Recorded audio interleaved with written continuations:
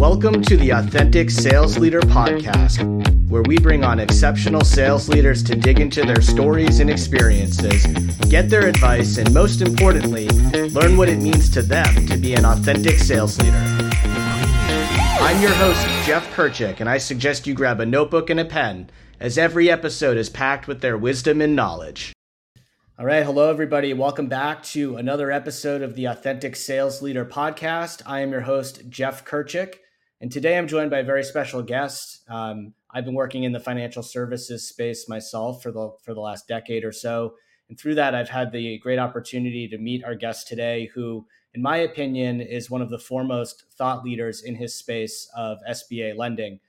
His name is Ray Drew. He is the Managing Business Development Officer for Fundex Solutions Group, where he's serving as a player coach, but he's also the leader of the Art of SBA Lending podcast, which is probably the de facto source of news for folks that are in the SBA lending world on the internet. So Ray, thank you for joining us today. How are you doing?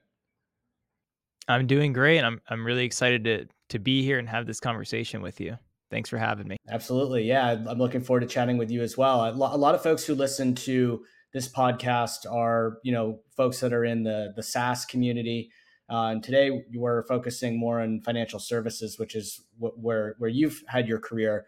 Could you tell folks a little bit about yourself and your background and what you do? So I went to school for marketing, and I remember taking a class in college that was sales, and I just knew the one thing I didn't want to do after college was sales. It just sounded really bad. And so I took a marketing internship that was actually for an SBA lender, though I didn't really know what that meant at the time, but that's what I do now, small business lending. And they hired me full time right out of college. I was 22, and I just started hitting the phones right there. And it really grew on me. I mean, I fell in love with SBA. I fell in love with sales, the whole thing. Something about making, 100 cold calls just changes you if you can get through that successfully. Awesome. And for folks, who are listening at home, can you tell them a little bit about what is SBA lending? Yeah, it's interesting because I sell money, which is, you would think, not that hard to sell, but it can be sometimes because it's a commodity. Um, Although, I like to turn it not into a commodity. That's kind of my job. But I lend money to small business owners, mainly to buy businesses, buy out partners, or buy real estate for their business. Since a lot of the folks listening might be in SaaS, like that was there's a lot of M&A activity these last couple of years. And some of the folks on the smaller end of the spectrum with regards to the, enterprise value of the business, like SBA can lend up to $5 million. So some of those transactions were financed with SBA loans, actually. So we did quite a few.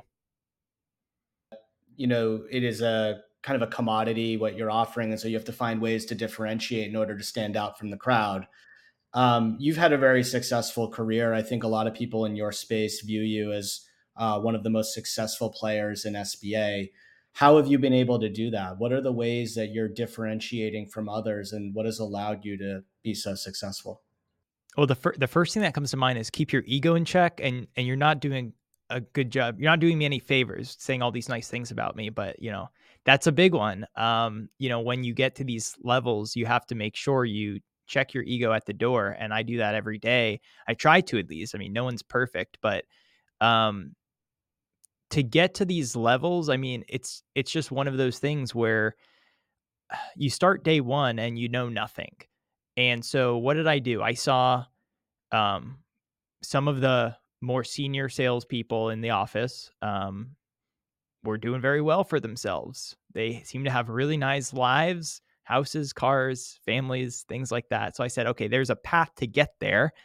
I just need to figure that out. So I had that desire to get to the next level. And I mean, it's going to sound probably maybe silly to some people, but it's just, I've thought a lot about this, and I just think it's so true. But reading books, if I really trace back my success to the root cause of why, I honestly think it's because my early boss made me read books, and now I love reading books, and it's really helped.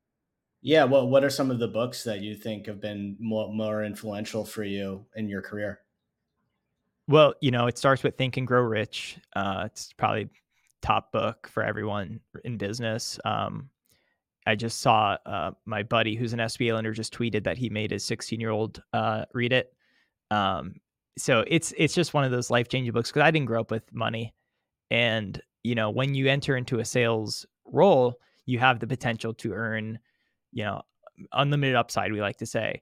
So early on, I was just doing a lot of cold calls to referral sources, essentially. So we didn't call like businesses and say, "Hey, do you need money?" We called commercial real estate brokers so that when they sold the building, they would recommend me for financing, that sort of thing. As well as I feel that the inbound calls as well. But my goal every day was to wake up and try to make 100 outbound cold calls as a 22-year-old who knew nothing, who said, if somebody actually said yes to me, I didn't know what the next step was.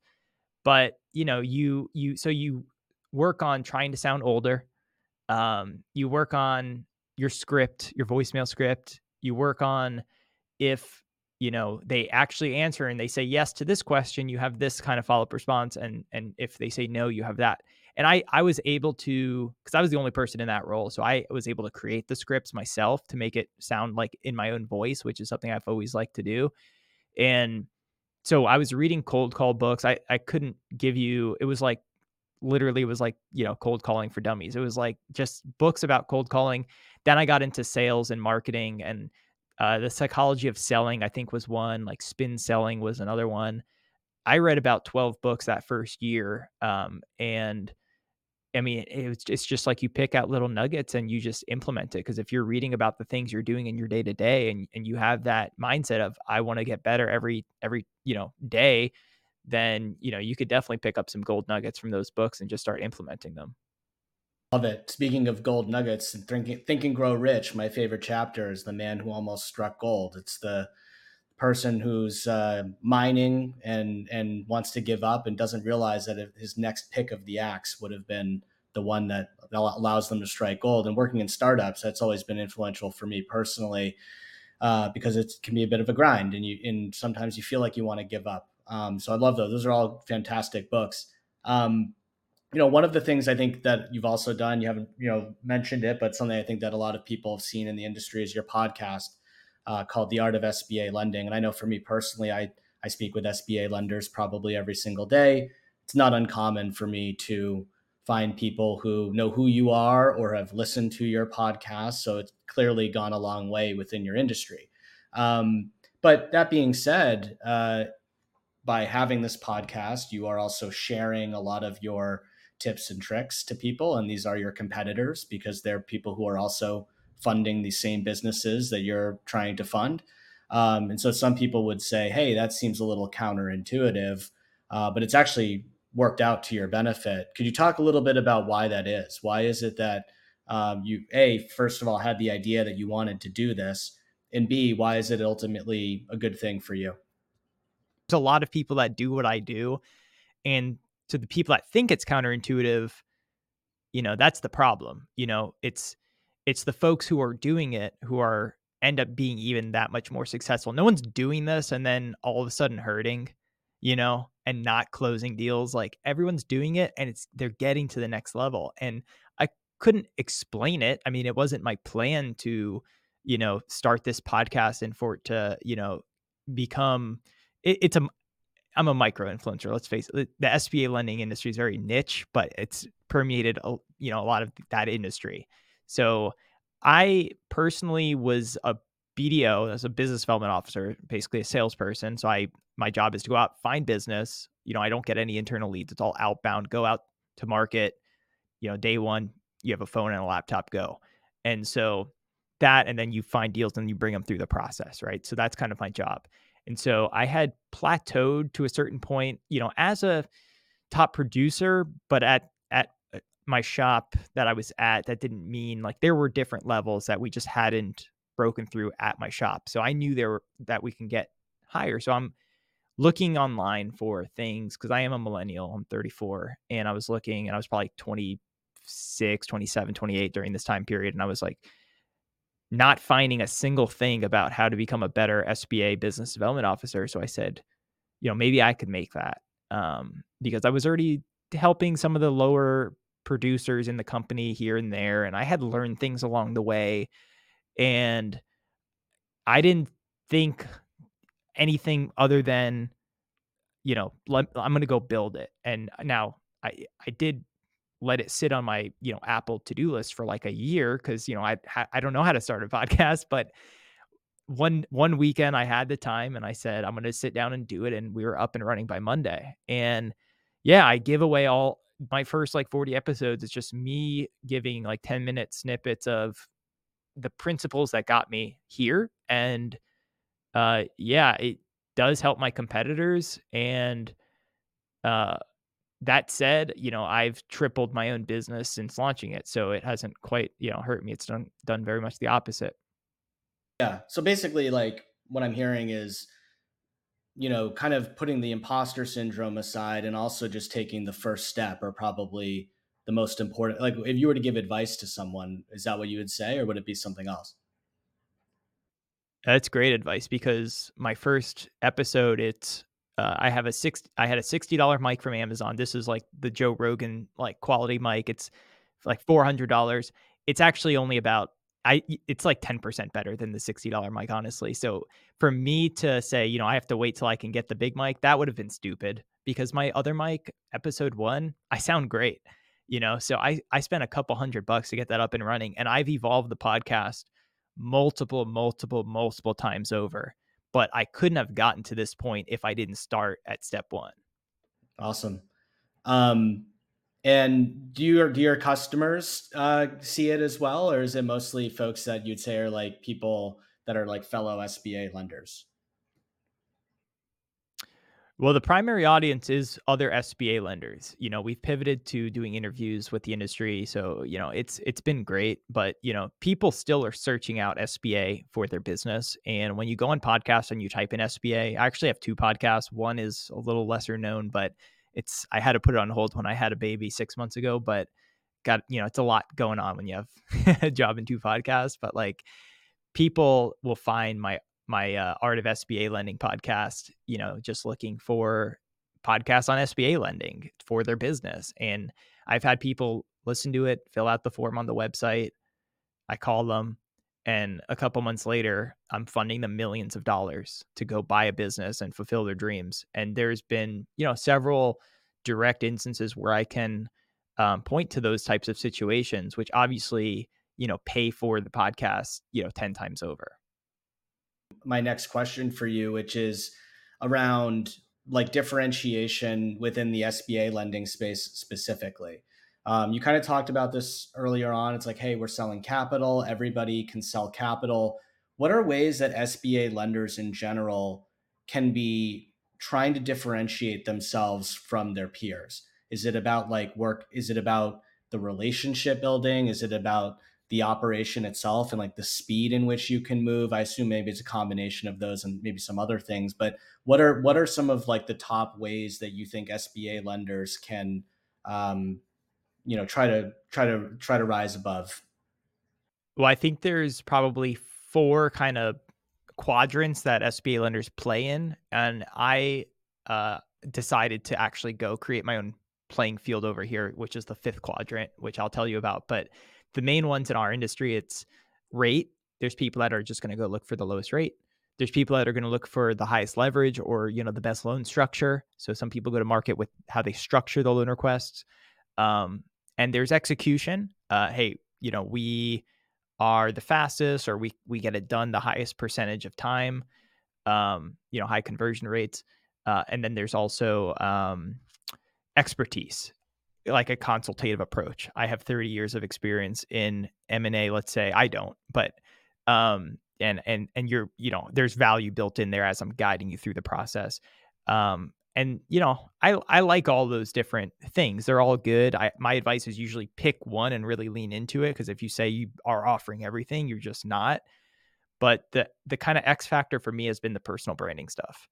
if I'm, especially from like an educational standpoint, because there is such a need for education in this space, like people, if you're running a business, you don't really know all that goes into SBA, and it is a complicated kind of thing, but it can be life changing for someone to, start, grow, or expand their business. And um, for me to put out the content, it kind of positions me as a thought leader to them. I do a lot on YouTube. My YouTube videos, are kind of walking people through the steps, or a form, how to fill out a form. And then, it just builds trust and credibility that's already built into it. By the time they call me, they already feel like they know me, and I don't really have to do like your sales kind of approach is going to be different in that regards. These days, people are, customers are able to do a lot more of their own research today than ever before they reach out to any brand. And so that's a very easy win. It's like if they're looking around for you and they can find content that makes them think like, hey, these guys know what they're doing, that's certainly going to make you guys stand out. Is that something you share with your team as well? I mean, I know you manage a team of folks, and in addition to being an individual contributor, you're kind of like a player coach. um, are you able to kind of instill that in your team as well? For sure. I mean, the way, we hire just really good talent.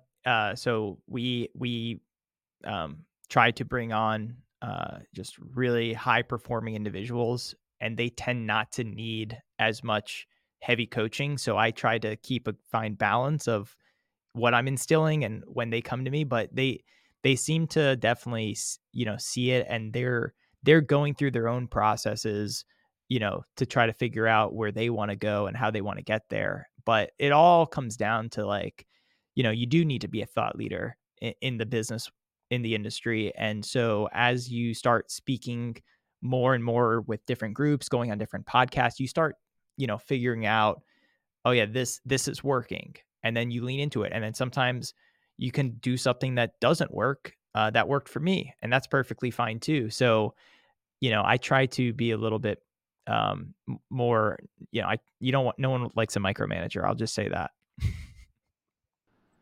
Of course, yeah. Well, thank you.